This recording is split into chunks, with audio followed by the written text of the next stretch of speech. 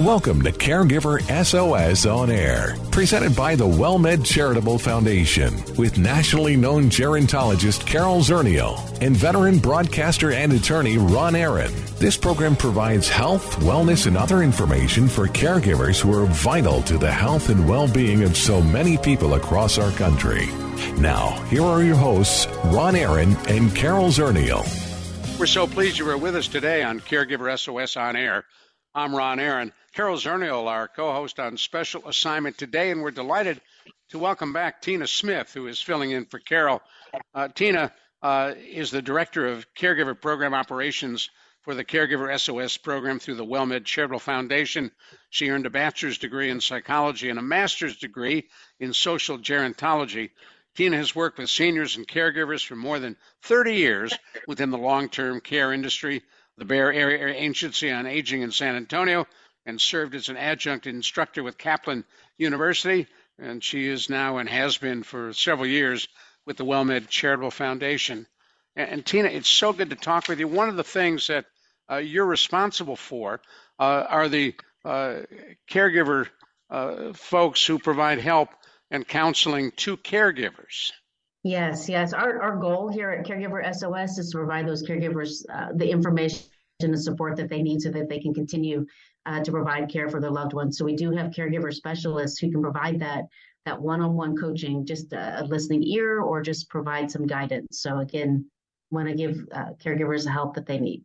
And part of the help they need really is dealing with the incredible trauma that often comes with caregiving. It can be. I mean, we've talked about this before. Caregiving is not something that people plan for.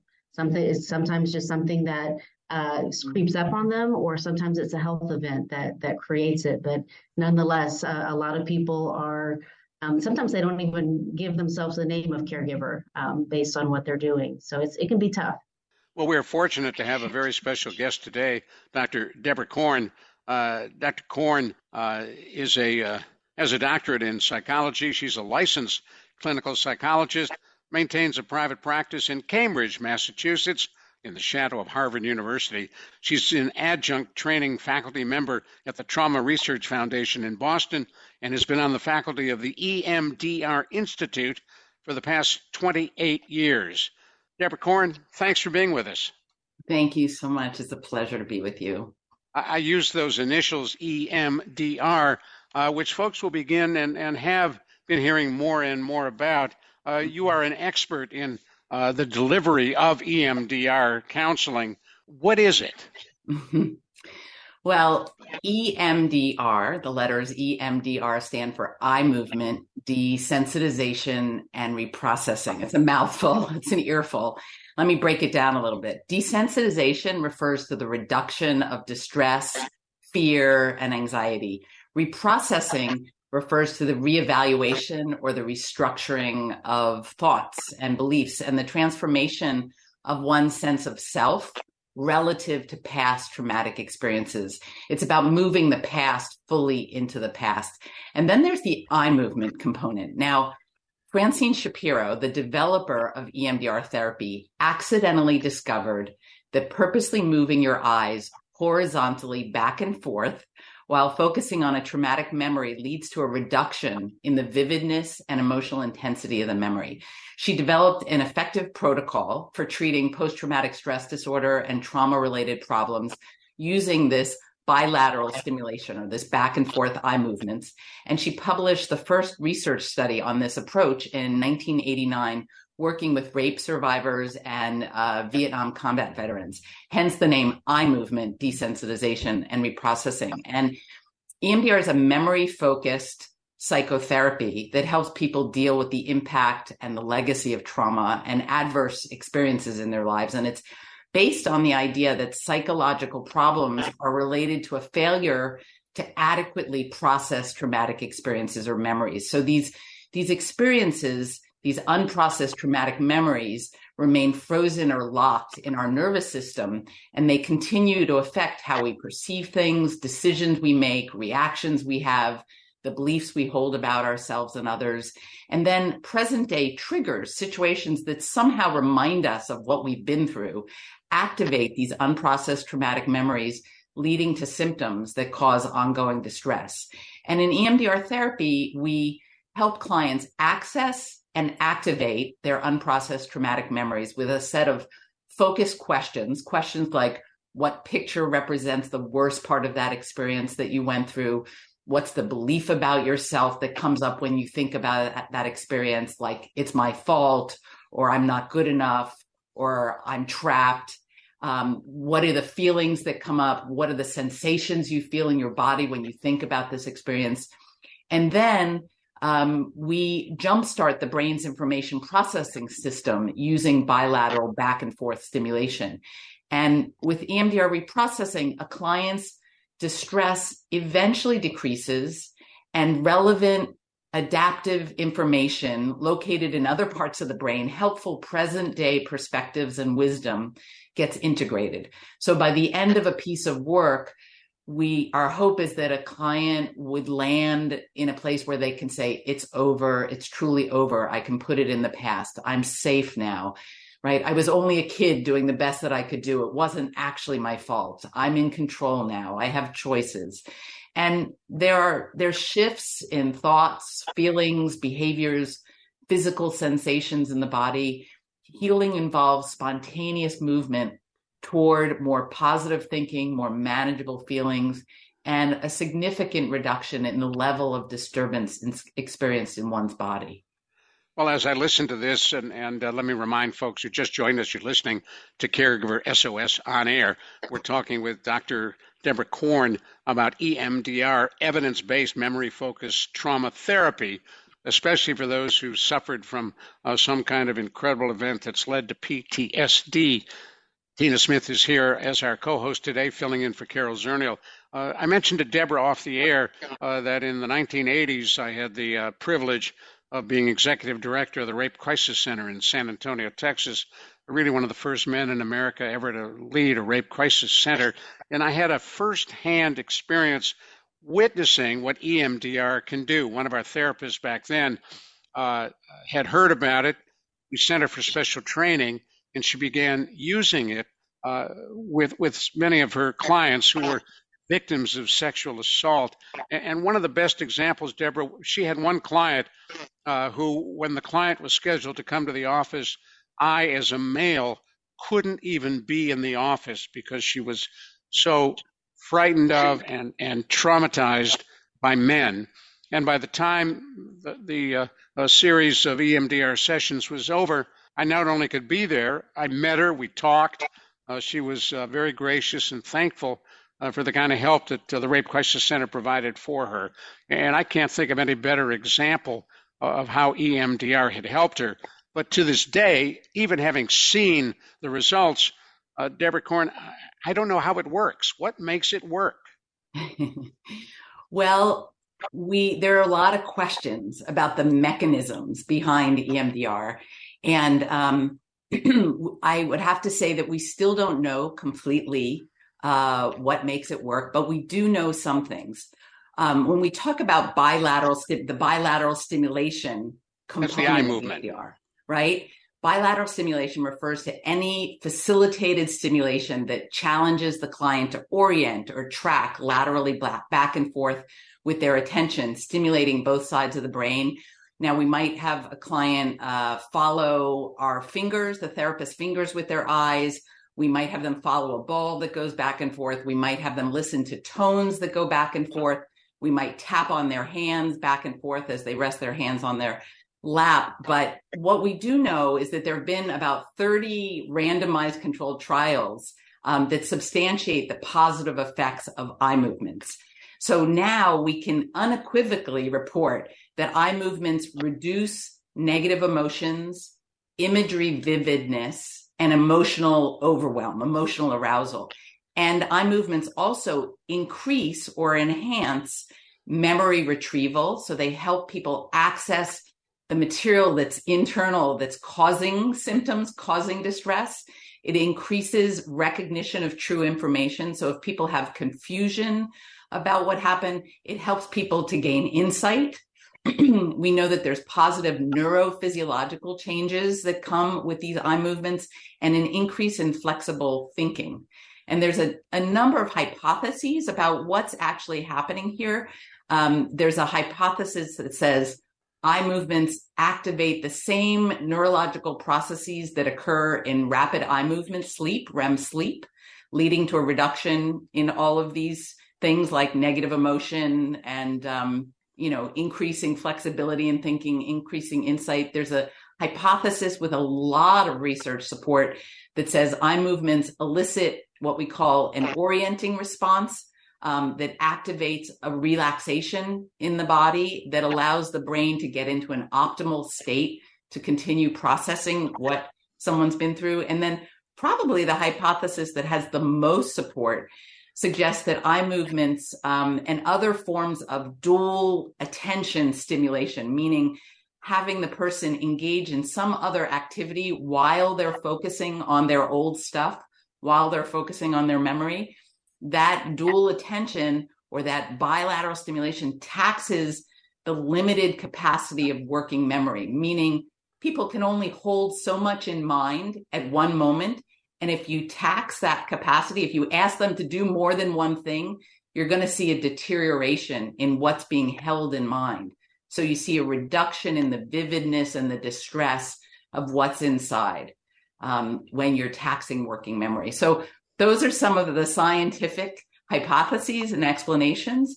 But really at a clinical level, what I think about when I sit with people and I'm there trying to help people heal, it really is a process that allows people to access what they've been avoiding inside, what they've been pushing away, right? The memories, the feelings, the impulses, the tears. It allows them to bring it forward, to access it, and to engage the brain in a way that allows them to complete the processing, to really move it to some kind of resolution. I think the eye movements or the bilateral stimulation is kind of the secret sauce that allows us to do that more effectively than talk therapy, than other forms of therapy. But we're really facilitating a chance to process, to reflect on experiences that are in need of attention. Now, hold that thought. I want to come back to you. And one of the things I want to talk about, I hear some of what people would call confrontational therapy. You're afraid to go across a bridge, so I make you go across a bridge. We'll talk about that and more as we look at EMDR on Caregiver SOS On Air. I'm Ron Aaron. Tina Smith, our special co-host today, and we're talking with Dr. Deborah Korn. We're talking about EMDR and how it can help people who have suffered from all kinds of trauma. Thanks for joining us on Caregiver SOS On Air. The WellMed Charitable Foundation would like to remind you it is important to stay connected while social distancing. Caregiver stress may be higher now, and specialists are available to talk with. There's no question that we are living in not normal times, but whether the new normal will be the old normal is yet to be seen. So if you are troubled, if you are feeling stressed, ask for help. Services are provided at no cost. See more at caregiversos.org. Hello, friend. Hello, friend. Really good to see you once again. Hello, friend. Hello, friend. Really good to see you once again. We're so pleased you were sticking with us right here on Caregiver SOS On Air. I'm Ron Aaron. Tina Smith in today for Carol Zernial as our co-host, and we're talking with Dr. Deborah Korn, a psychotherapist dealing with EMDR, evidence-based memory-focused trauma therapy. And as we were listening to your description, Dr. Korn, it struck me as somewhat similar to what some call confrontational therapy. I wouldn't describe it as confrontational therapy. EMDR it's paced, it's gentle, it's collaborative. The role of the therapeutic relationship is very important. But we do believe that it is critical to get to the core, to get to the foundation of the symptoms that so many people are struggling with, whether it's post-traumatic stress disorder, whether it's depression, whether it's pain in the body, whether it's anxiety. We're using EMDR for a whole range of psychological difficulties. And we really do believe, and the evidence seems to support, that it's critical to get at the memories that are locked in the nervous system, frozen and locked in the nervous system, continuing to kind of get stirred up and reactivated and manifesting in the form of distorted thoughts, reactions, behavioral patterns that are not serving the person well. So we do a lot of education right up front with our clients that supports this idea of going toward the material, toward the experiences and the feelings that they have been compartmentalizing, that they've been pushing to the side, that they've been defending against in the service of trying to keep functioning in the world. We really do make a case that if we can get to those memories and we can complete this processing, they're going to experience a relief, a freedom that has been elusive for them. Now, can anyone be trained to do EMDR? You need to be a licensed mental health professional. We only train licensed mental health professionals because this is a psychotherapy. It's a comprehensive psychotherapy. It's not a quickie technique. Even though EMDR is incredibly efficient, incredibly cost efficient, it's not a quickie technique. So it's embedded in an overall psychotherapy. And as long as you're a licensed mental health professional or on a track to become a licensed professional, then you can obtain training for EMDR. And I thought I read that your point about treating all kinds of different conditions is that trauma is very often at the base of whatever you're struggling with. Well, I think it's important that we define trauma quite broadly, right? In the book that I recently published with my co-author, Michael Baldwin, we talk about how trauma is a part of life, right? We define trauma as any experience that feels overwhelming, that triggers strong negative emotions like shame or terror, helplessness, and anything that involves a sense of powerlessness or intense vulnerability. And we do know that trauma can be cumulative. When we talk about PTSD, we're often talking about big T traumas, events that anyone would consider traumatic, right? The shock traumas. Combat. Right. Combat trauma, the murder of a loved one, childhood sexual, physical, or emotional abuse, an environmental disaster. But I think, what's important to talk about in terms of your program and in terms of reaching out and getting the word out to caregivers about the kind of help and support there is out there, it's important to talk about the little T traumas, right? The experiences that people might not necessarily recognize as traumatic, or events that might not necessarily meet the diagnostic criteria for a so-called trauma, experiences that involve helplessness or humiliation or failure or severe emotional pain or aloneness. You just described caregiving. Exactly. And I think, examples in adulthood of what we call little T trauma would be maybe a divorce or losing a job or a difficult move, or in the case of your listeners, the stresses and strains of serving as a caregiver, witnessing a loved one in pain, feeling powerless within the medical system, chronically getting disappointing or upsetting news. In childhood, for folks that have that childhood history of abuse or neglect or growing up in a chaotic or crazy family, right? Feeling ignored, feeling different, feeling like you're unable to measure up, or feeling helpless to change things.